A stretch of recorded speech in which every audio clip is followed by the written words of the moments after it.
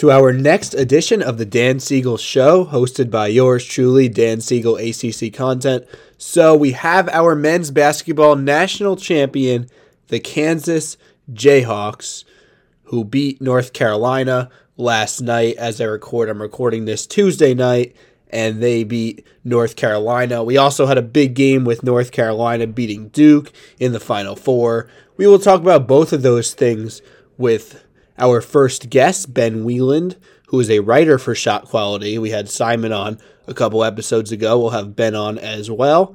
Simon's the owner of the company, and Ben is a writer for him. And then we're going to do some tournament superlatives and awards with Ariel Portman from College Basketball Review, CBB Review. And that will be what will make up today's episode. But before we do that, we're always going to have a top 5 with just me. And today's top 5 is going to be the top 5 moments of the men's tournament. Now, there were no buzzer beaters this year, which is a little bit disappointing, but there was plenty of storylines, plenty of big moments. So let's start with number 5 on our top 5 moments in this NCAA men's tournament. Au'Diese Toney seals the win versus Gonzaga. Yep, that same Au'Diese Toney, Pitt fans. The one that used to play in the ACC. Gonzaga, they had been ranked number 1 a majority of the season. Same thing as last year. Last year they were undefeated until they got torched by Baylor in the championship game. But Gonzaga comes back, brings back a very, very good roster. Ranked number 1 again, number 1 overall seed. They get to the Sweet 16, and they are in trouble against Arkansas, and they are down 70-65. 15 seconds are left and counting. Andrew Nembhard for Gonzaga dribbles coast to coast, seemingly has an open layup, comes off of a nice Drew Timme screen in the process. But what does Au'Diese Toney do? He comes from the back to swat it against the backboard, covered a lot of ground, seemingly came out of nowhere. And Au'Diese Toney was not the most reliable scorer during the tournament, but played great defense. That was a huge play. As you guys know, Arkansas lost in the next round to Duke, 78-69 in the Elite Eight. Let's move on to number 4.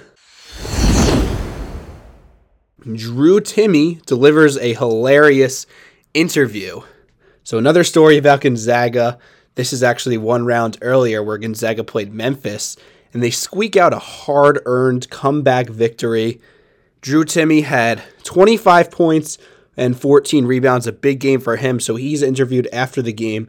And listen to this clip from his post-game interview. All right, Drew, I heard you in the hallway motivate this team. What did you say in that locker room? I said, I don't give a flying F what happens at the end of the game. Whether we lose or win, we're not going out as no soft guys. Leave it all on the floor because it could be your last 20. And, hey, man, if you go all out and we still lose, play with no regrets. And we took that to heart, and, we came out with the win, fortunately. But I mean, that's just hilarious. I know Gonzaga disappointed again, but just that is a gem from this tournament. Drew Timme playing PG and making sure not to say anything on TV, but the message was clearly across. I mean, that's just really, really funny content. So only in March, only in the tournament. Glad we get that stuff. Let's move on to number 3. Happy St. Peter's Day. St. Peter's, like we've talked about in the last 2 episodes, they were definitely the fans' favorite story of the tournament, and they were the first ever 15 seed to go to the Elite Eight, where they eventually lost to the ACC's own North Carolina Tar Heels. But how about their first win over Kentucky? Took place on St. Patrick's Day, but Ian Eagle renamed it St. Peter's Day after they won in overtime 85-79. Great game, incredible pace. Darryl Banks, 27 points. Doug Edert had 20 points. Doug was definitely the darling of the media in the tournament. And Kentucky, this was the interesting thing. This was the big storyline. Why are we talking about this game, the 15 over the 2, rather than just everything in general?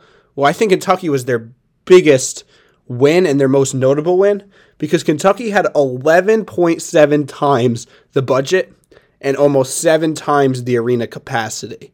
So while we've had games with a few games, a handful of games with equal upsets in terms of point spreads, maybe another point or two in favor of the favored team, just in terms of that storyline, could be argued as the biggest upset of all time. Number 2. UNC spoils the Coach K media story once again. Potentially the most hyped Final Four game of all time, Duke versus North Carolina, biggest rivalry in sports, in my opinion. And the game lived up to all the hype. Very exciting. Caleb Love hits a dagger 3 with 28 seconds left. Caleb Love actually started the game 0 for 5, ended up with 28 points. And UNC advances to the national championship.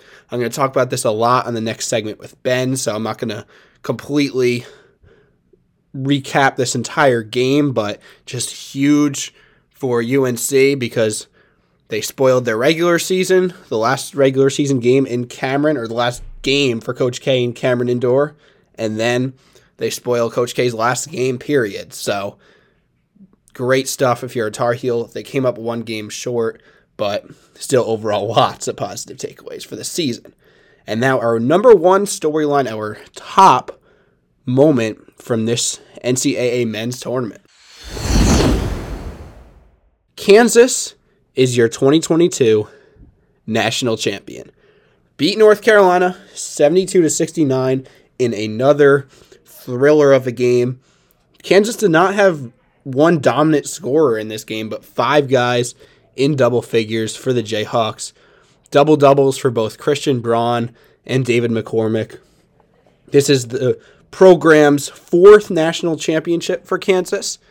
1952, 1988, 2008, and now 2022. And Bill Self joins just 15 other coaches ever to have won multiple national championships.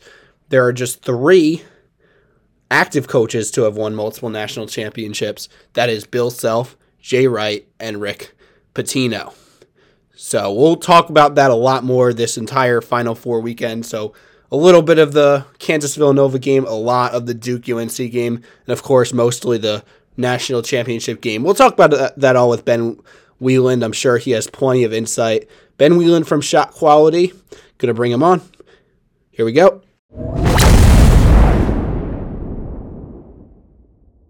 So Ben Wieland from Shot Quality is now on the show. Ben, championship is over. March Madness is over. College basketball season is over. It was really a great one. Are you kind of winding down a little bit now? Like, how are you feeling? Yeah, it's adrenaline high that you're coming down from, Last night we were all watching the game together in the common room in the dorm where I'm living, and the energy of college basketball, it's really unrivaled by any other sport, especially March Madness. And it's going to be rough for however many months it's going to be before college basketball starts up again. We got the NBA playoffs to tide us over a little bit, but that's not the same. You and I both know that. So it was good that we got to go out on a high note, though, for sure. Yeah, those games were definitely very good. We'll start with, so recap the entire championship weekend. So let's start just a little bit with Kansas-Villanova, our first Final Four game. It was the battle of the 2 of the 3 coaches, like I just mentioned before you came on. 2 of the 3 coaches actively coaching with multiple national championships, or at least now with Bill Self getting a second. No Justin Moore did hurt Villanova. They were missing a scorer, but I thought it was more about the defense than anything. Kansas shot over 50% from 3. David McCormick had 25 points on 10 of 12 field goals, just 1 turnover for him. It was really about the fact that Villanova was not able to make stops. Usually they're able to, despite their lack of size, be able to kind of have that no-middle defense and stop the bigger players like McCormick from dominating, but that just didn't happen this game. Yeah, and that's something we'd seen from Villanova throughout the tournament, was really forcing opponents to take the shots that Villanova wanted them to take. And that was just not the case in this game. It was always going to be an uphill battle for Villanova against Kansas without Justin Moore adapting on the fly. And I was optimistic going into the game just because I trusted, obviously, Jay Wright as a coach, the veterans on Villanova, and their defense had been so solid the whole tournament. But then KU just came out the gate, blitzed them with 10-0 run in the first 2.5 minutes of the game. And, they never really looked back. KU was getting the shots they wanted all game. Even when Villanova cut it to 6 in the second half, you weren't really worried that they were going to be able to actually pull off the comeback. Things were just too easy for the Jayhawks offensively, I thought. And obviously they took that into the championship game and were pretty good offensively against North Carolina. And that Kansas-Villanova game was really just the appetizer for the game everyone anticipated, obviously myself being an ACC guy and an ACC podcast, and that was Duke against North Carolina. So UNC obviously wins. Just recap that a little bit. Coach K ends his last game in Cameron Indoor with a loss to UNC. His last Final Four and overall game, a loss to UNC. Are we ruling out Tom Brady here? You don't think Coach K is going to come back for one last dance? That would be... Yeah, I've actually heard that, and I don't know if there's any truth to that. We could maybe ponder that over the next couple weeks. But let's just assume for the sake of the podcast, for the sake of this storyline, that Coach K has coached his last game. I mean, that's just crazy how UNC just got the best of them. And I think the only reason UNC fans aren't at their ultimate high right now, they didn't win the national championship. But in terms of the rivalry, they definitely, they won, quote unquote, won the rivalry just because there might not ever be a game in this stage. Mm-hmm. And I know you can't call the rivalry over, I don't think, just because of how evenly matched these two teams have been historically. But this is undoubtedly the biggest game these two teams have ever played and probably, frankly, will ever play, because everything coming together in the Final Four, Coach K's final game, it's near impossible to recreate a moment like that. And for UNC to send Coach K packing in a game that really lived up to expectations too. It wasn't like Duke came out and laid an egg. They were trading punches the whole game. A crazy amount of lead changes. The biggest lead for either team was 7 points. And really just when it came down to the end of the game, Caleb Love was making shots and Duke couldn't do that.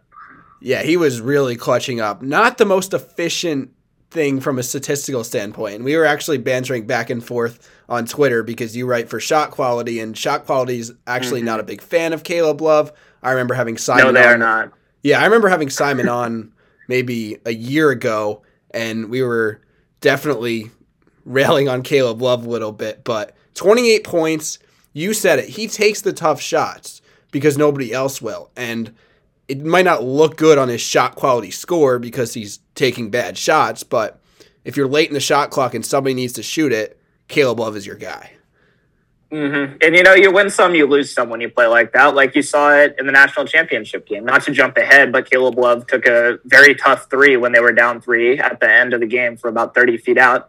Didn't make it. UNC ends up losing. And those are the shots you have to live with a guy like Caleb Love, because as you mentioned, he is not a traditionally particularly efficient player. I have it pulled up right now. And for the Duke-UNC game, we actually had him expected to score just 19 points. Obviously, he ends up with 28. And the trade-off with that is that he can get a shot anytime he wants it. He can shoot off the dribble. He can shoot step backs. He can get to the rim. And when he's on, there's just about no one in the country who can guard him. He's really just a very interesting player, and if he comes back, it's going to be really fun to keep talking about him in the offseason. If not, we'll talk about him as an NBA draft prospect because he's really interesting. But just to talk more about this Duke-North Carolina game, of all the people to have missed those 2 clutch free throws, Mark Williams was not one that I expected. He's just a player that knows his role. He's not the superstar in the team, but he has a big role. He's a role player, and he does his role better than anybody. And he was just put in the spotlight and basically just couldn't do it. Mm-hmm. And you feel bad for a guy like that who's been so dependable all season long. And you can't chalk it up to him being a bad player or letting his team down, really. There's plenty of stuff Duke could have done to win that game.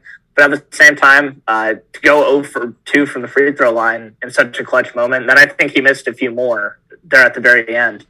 It was a weird game for him all around, I thought. He got in foul trouble early, played just 17 minutes. Definitely not what Duke was expecting, because they had to go small with Theo John, and they looked very surprised when they had to do that. But, I mean, 12 from 20 from the free throw line for Duke, at 60%. That really might have been the difference in a game that was so close all the way down the stretch, as Carolina hit their free throws and Duke just couldn't. Yeah, I feel like, I mean, you could probably tell me the stats on this or the statistical reasoning for this, but I feel like free throws are just more important in the tournament than any other time. Just in clutch situations, free throws are the one time in college basketball or in any basketball game where you're not just doing, like you have to completely think about what you're doing. It's a very unique situation, and just free throws are fluky, like they're binary outcomes, so you either make it or you miss it. It's hard to predict, but it's just, it has decided so many tournament games over the years.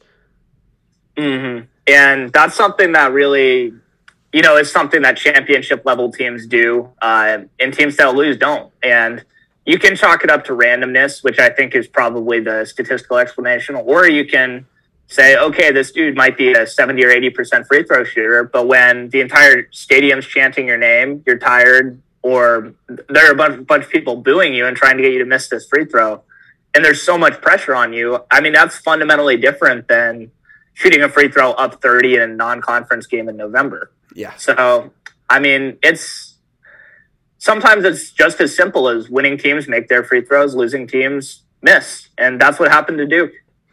All right, let's get to this national championship game, because every game has a storyline. Every national championship will be known for something, and this one in specific will be known for the biggest comeback happening in tournament history. I believe Kansas was down 16 at some point. Ben, for this championship game, where does this rank among the recent championship games? So the ones that you have watched and been able to watch with the same mindset that you had like right now. So I'm not talking about like games when you were like 2 years old or games that you were like before you were born, but the games that you've watched completely. Where does this rank?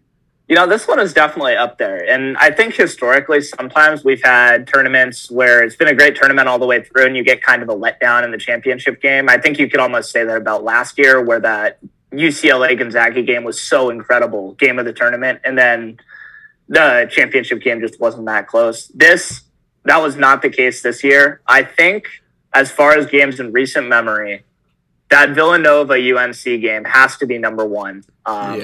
Because that Chris Jenkins shot, there's nothing can rival that in college basketball in my memory. And then number two, obviously, is the Virginia Cavalier. Excellent game against Texas Tech for the championship. Went into overtime, pulled off last-second comeback, clutch DeAndre Hunter 3, and my Who's got a national title. So I'd put that one number two probably. And then I think this one slots in third. You know, it was an incredible game, back and forth. Biggest comeback ever, as you mentioned. How about you? Where do you rank it? Yeah, honestly, I agree with your top three. I think maybe I would switch 2 and 3, but then I just tell myself I'm probably having recency bias because this game just happened and UVA's happened 3 years ago. Crazy that's been that long. But I would say definitely those are my top three, and definitely Villanova was number one. Number 2 and 3 could be argued about the order, but over the last 10 years, that's what I'd say. And then, yeah, absolutely. And then talking about this game we had, I mean, what storyline do you want to get to first? You want to talk about these injuries, because it was very strange with UNC. First, we had Puff Johnson coming off the bench with 11 huge points, but then he couldn't play most of down the stretch, most of the last 5-7 minutes of the game because of some nausea. I don't think it was lack of conditioning or anything. I think he actually got hit in the stomach or something like that. I highly doubt it was because of lack of conditioning, even if he hasn't played that many minutes this year. But then Caleb Love, he was clearly affected by his ankle, and I think his lateral movement, his athleticism just wasn't the same. And then we had Armando Bacot, tripping over a loose floorboard, and that took him out of the game for good in the final minute. And what do they do in the next play? They attack Brady Manick, who's guarding David McCormick, and it's a 3-point game. That ended up being the sealing the deal. So what do we make? Like, I feel like that's a big storyline is these UNC injuries. And obviously we can play the if game all day, but it's definitely something worth noting. I think the hypothetical where Armando Bacot doesn't step on that floorboard and roll his ankle again and have to exit for the final minutes of the game is something that a lot of UNC fans are going to be wondering about for a while. But just in the larger picture, this UNC team has gone at most 7 guys deep this entire tournament run long. And to have so many guys still out there playing through injuries, I mean, we knew Bacot obviously with the ankle injury last game. And then I think Caleb Love might have already been playing through his ankle injury as well, coming in and just gutting it out. It's very unfortunate. You never want to see injuries be potentially the reason a game is decided. But I look more at the way that this UNC team just absolutely gutted it out for 6 games in this tournament run. That's actually a good point, and it's a good way of looking at it, because if you're not going to have a deep rotation at the same time, then that's what's going to happen. Injuries are much more likely. So to a certain extent, UNC gets unlucky because of these injuries, but it's also a product of them not having the deepest rotation. So I'm glad you pointed that out, because that's actually a good point and maybe another way of looking at it. But I think the last thing I wanted to talk about is actually on the Kansas side of things, because Bill Self, like I said a couple times now, he's an elite company. 16 coaches ever have had multiple national titles. Only Rick Pitino and Jay Wright are joining him with active coaches with multiple national titles. If we're going to rank the active coaches, what's your top 3, top 4? Personally, I've got Jay Wright, Bill Self himself, and then a lot of people could be number 3. But do you agree with my top 2? Yeah, I think so. I think you have to go with Jay Wright and obviously Bill Self up there, because, I mean, the resume speaks for itself. And you just can't sleep on those guys and what they've been able to do and build a consistent program. At number 3, that slot is where it gets interesting, in my opinion. That's one that's obviously very open for debate. Obviously, being from Virginia, I'll take this moment to plug my boy Tony Bennett for doing more with, I think, less talented rosters than most coaches do. And he's one national championship away from joining that list. We'll see how close Virginia is to winning another national championship. And then another dude I wanted to shout out, who I think might be a bit of a dark horse for that 3rd spot, is Kelvin Sampson, Houston. That's another guy who I just watch, and I feel like he gets the absolute most out of his players. Obviously, as you said, there are tons and tons of great contenders. Mark Few has to be up there. Yep. You could really make a case for 5 or 6 guys, I think. Yes, because I had Wright, then Self, and then for my contenders for the 3rd spot, I had first Sampson, Few, and Bennett, and then I had Pitino. I think he still belongs just because of what he's done in the past. I don't think he's going to win another national title with Iona, but he's still a phenomenal coach. He's just not. He doesn't have the resources, obviously. And then, I mean, what Scott Drew has done with Baylor. Absolutely. That's another dude in that Kelvin Sampson vein who just gets everything out of his guys. Because they won the title last year, and then they come back completely losing their roster and are another 1 seed. And just the fact that he got his first national title, I mean, that was just an insane rebuild from the last, what was the situation of the Baylor program 5 to 6 years ago. So the point is, I think with this national championship, though, Bill Self has definitely elevated himself to the 2 spot, and then there's an argument for 3 rather than it being what I said before. It was just Jay Wright and then maybe a big argument for number 2. So I'm with you there. Yeah. Anything else before we head off for the night, Ben? While we're on the national championship game, I would just shout out Armando Bacot. We talked about him earlier. Just an absolutely insane tournament from him. 21 rebounds in the championship game. UNC ended up out-rebounding KU by 20, had 24 offensive rebounds to KU's 8. That dude works harder than any basketball player I have seen in a while at center. He killed UVA both times we played him this year, and the effort he gave on that rolled ankle was outstanding. That's a dude who I hope gets some recognition going forward. Yeah, for sure. I remember that picture of him. I'm always going to remember this when he clearly completely screws up his ankle in the final minutes, but he doesn't just lie on the ground because his team needs him. So he tries to hobble all the way down the court until finally they stop play.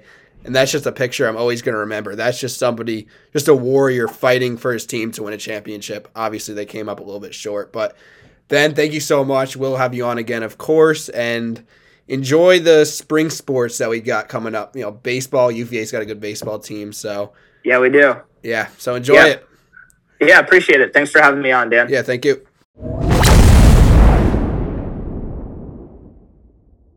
So thank you once again to Ben. That is going to put a wrap on our analysis and recap portion of this year's men's tournament.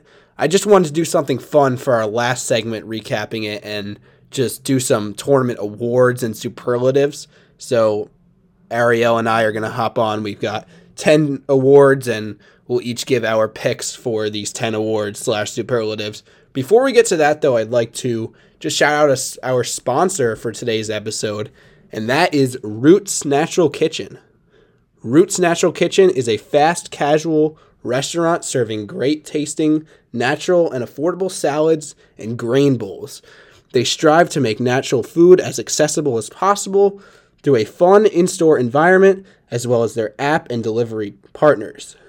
They also focus on making natural choices easily available for kids with their Kids Eat Free policy, where all kids under 12 eat free all day, every day, with the purchase of an adult meal. Thank you so much to our sponsor, Roots Natural Kitchen, for their support. And now we're going to bring on Ariel Portman from CBB Review to do some tournament superlatives and awards.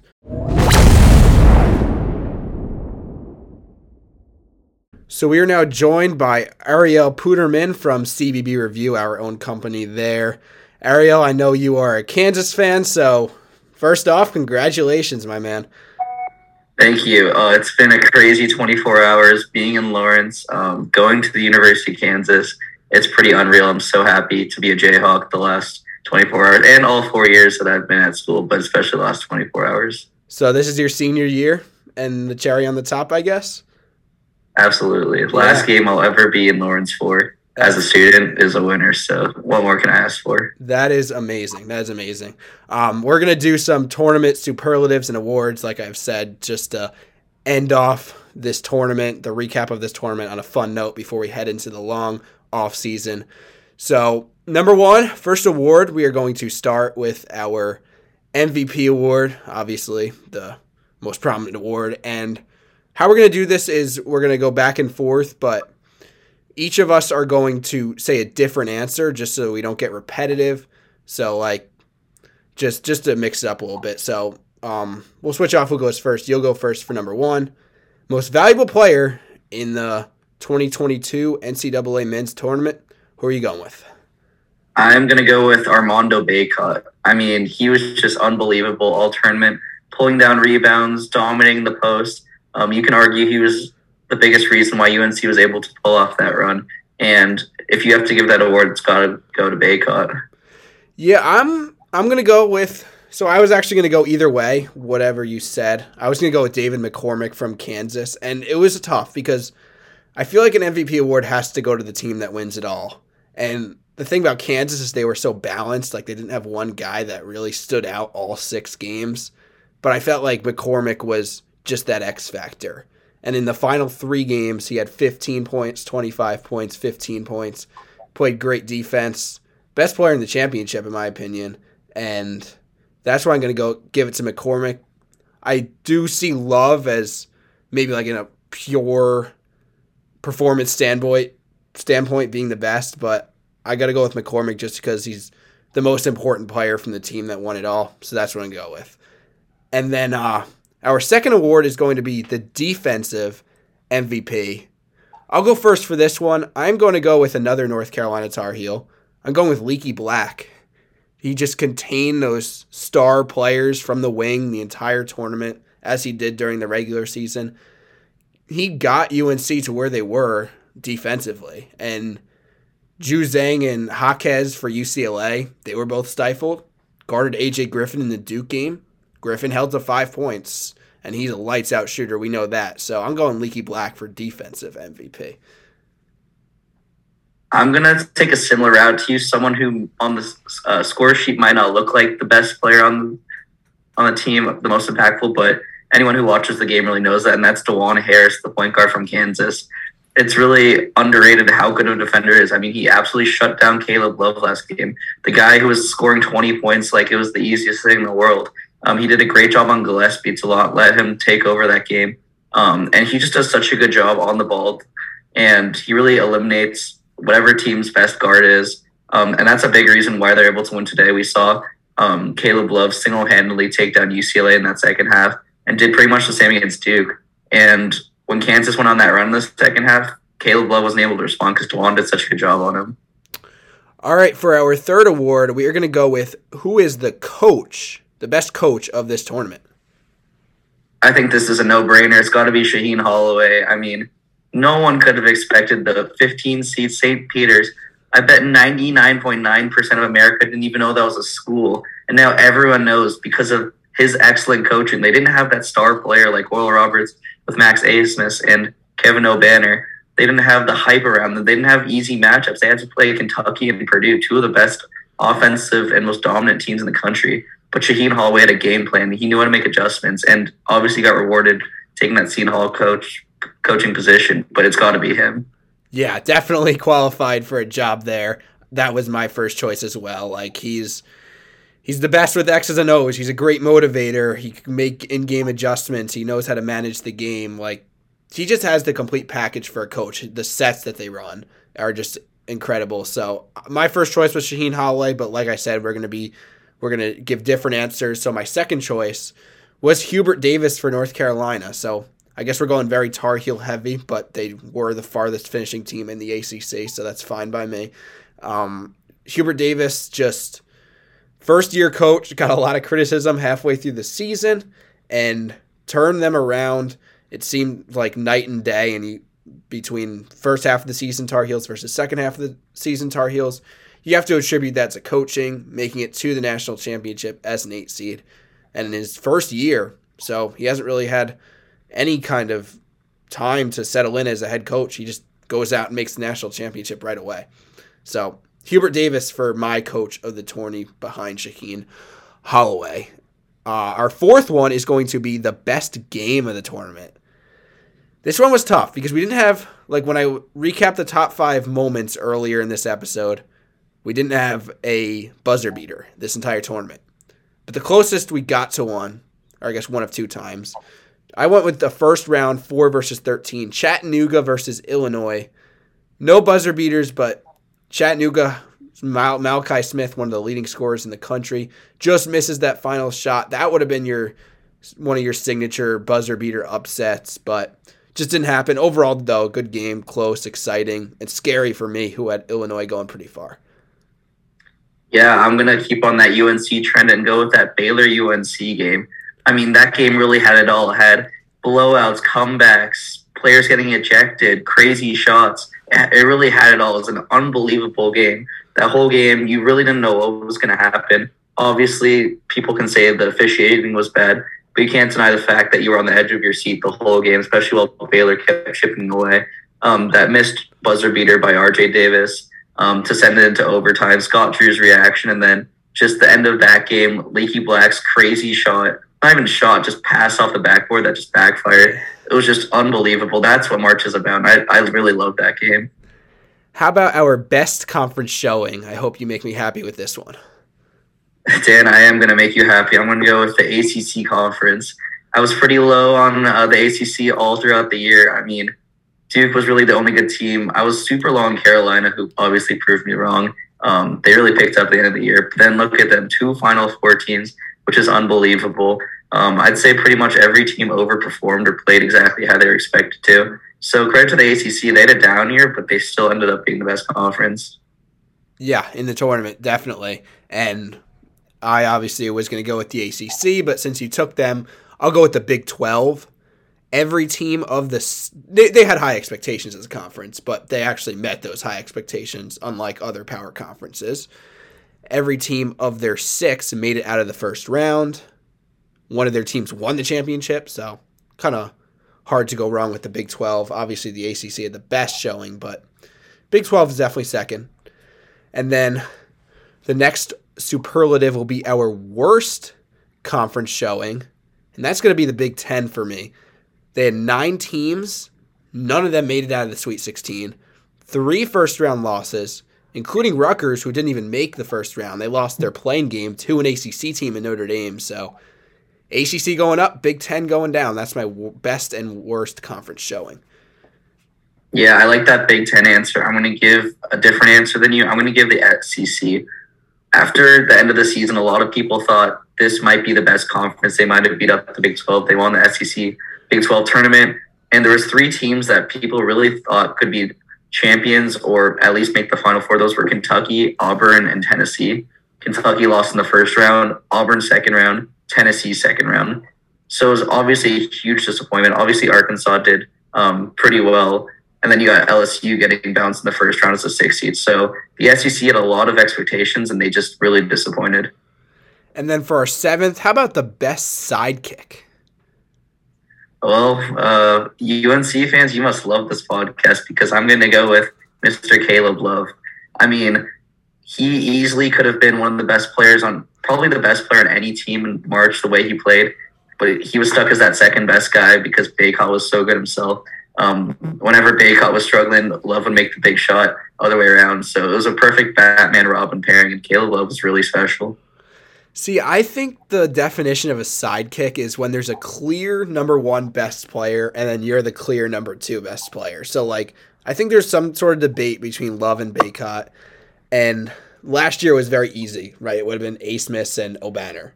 But this year there wasn't really that much of the teams that made their significant runs. But I'm going with Jalen Williams from Arkansas. The clear star player is JT Notte, but Williams had double-doubles in each game and was definitely a significant second-best player. So that's who I'm going with for my best sidekick. Our number 8 award, we're going to go with the best day of the tournament. So we did our best games earlier. But the best overall day for me is going to be that Friday of Sweet 16 weekend. Friday, March 25th. The games were St. Peter's, Purdue. Great game. Kansas, Providence, another close game. UNC, UCLA, a close game between 2 blue bloods. And then the last one, Miami, Iowa State. Not a bad game because we saw Cam Auguste put on a show. But if that's your worst game of the day, that's a pretty good day for me. So Friday the 25th for my best day of the tournament. Yeah, absolutely. And then I'm going to go with just the first day of the whole tournament, the first day of round of 64. There's just nothing better than that first day. You turn on the TV and you hear that CBS. And yeah, I mean, obviously the big game was the Kentucky St. Peter's game, but just that first day is just awesome. And there was a lot of great games. And just that's how you know what March has begun. And that, for me, even if the games are bad that day, it's just that first day is always the one. Fair enough. Can't argue with that. How about our biggest disappointment? We did our worst conference showing, but as a team, who's your biggest disappointment? It's got to be Gonzaga. I mean, every year, everyone thinks, is this the year? Is this the year? They have the talent every year, but they just can never seem to win it all. And then this year, they're the number 1 overall seed. And then they lose to Arkansas. I mean, no disrespect to Arkansas, but this was a Gonzaga team that had the potential to win it all. And you lose in the Elite Eight, that's just unacceptable. Or sorry, you lose before the Final Four, that's just unacceptable. So I think that's a huge disappointment. You can argue some of the teams that lost earlier, but when you're a team like Gonzaga, who people are really counting on you to finally push that barrier and win that championship, you don't even make the Final Four, that just has to be a huge disappointment for your program. Yep, that it was Sweet 16 loss. Yeah, Sweet 16 loss to Arkansas that ended Gonzaga's season. Once again, Mark Few does not get a national championship. For my biggest disappointment, I'm going to go with Kentucky. Very much up there with Gonzaga, just a blue blood, high expectations. There was like a month of the season where everybody was saying, look at Kentucky coming along. They're my national championship favorite. Look at how well-rounded they are, all the star talent they have, how good they are on both ends. and they lose in the first round to a school, like you said, nobody's heard of. Obviously, St. Peter's made that big run, but when your budget is 1/14 of the size of another team's budget, you have no business winning that game. So as much as we love to give credit to St. Peter's, and they deserve it, we also have to give blame to Kentucky for losing that. Our last superlative will be the best non-basketball story / moment surrounding this tournament. And for me, I have the cheerleader for Indiana saving the day. It was in the Indiana-St. Mary's game. The ball gets stuck on the top of the backboard, and for 2 minutes, I think it was over 2 full minutes of the video, everybody was trying to get it down. We had refs standing on a chair using a mop to try to retrieve the ball. We had all these kinds of things. And then an Indiana cheerleader has an idea. So she does a stunt standing on top of another cheerleader, easily retrieves the ball, and the game can continue. Yeah, I actually had that as mine as well, but I'm going to go with the man himself, Doug Eder. I don't know how to say his name, but he really captured America's heart, making those big-time shots, the little mustache he got going.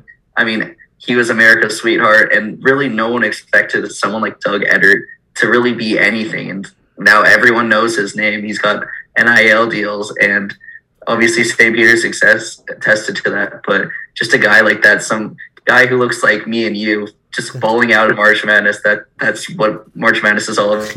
Yep, 100%. And he's now in the transfer portal. A lot of fan bases want to see his name because that'll draw a lot of attention to them. And obviously, he's a heck of a player. So great stuff there, Ariel. Appreciate you. And like I said, congratulations to your Jayhawks on winning the national championship. There's no better feeling. Yeah, absolutely.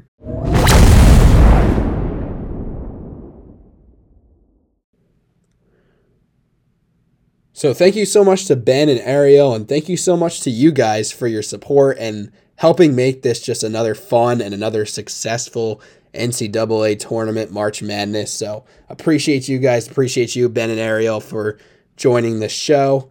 But that's going to do it for today. We are going to continue next Sunday on our normal schedule. So Sunday night's recording, Monday morning release. Thank you for your continued support of our content here at Pipeline. Be sure to follow me at Dan Siegel ACC Content on Twitter and subscribe to our show. Maybe even leave us a 5-star review if you're feeling generous. Once again, this is Dan Siegel, signing off.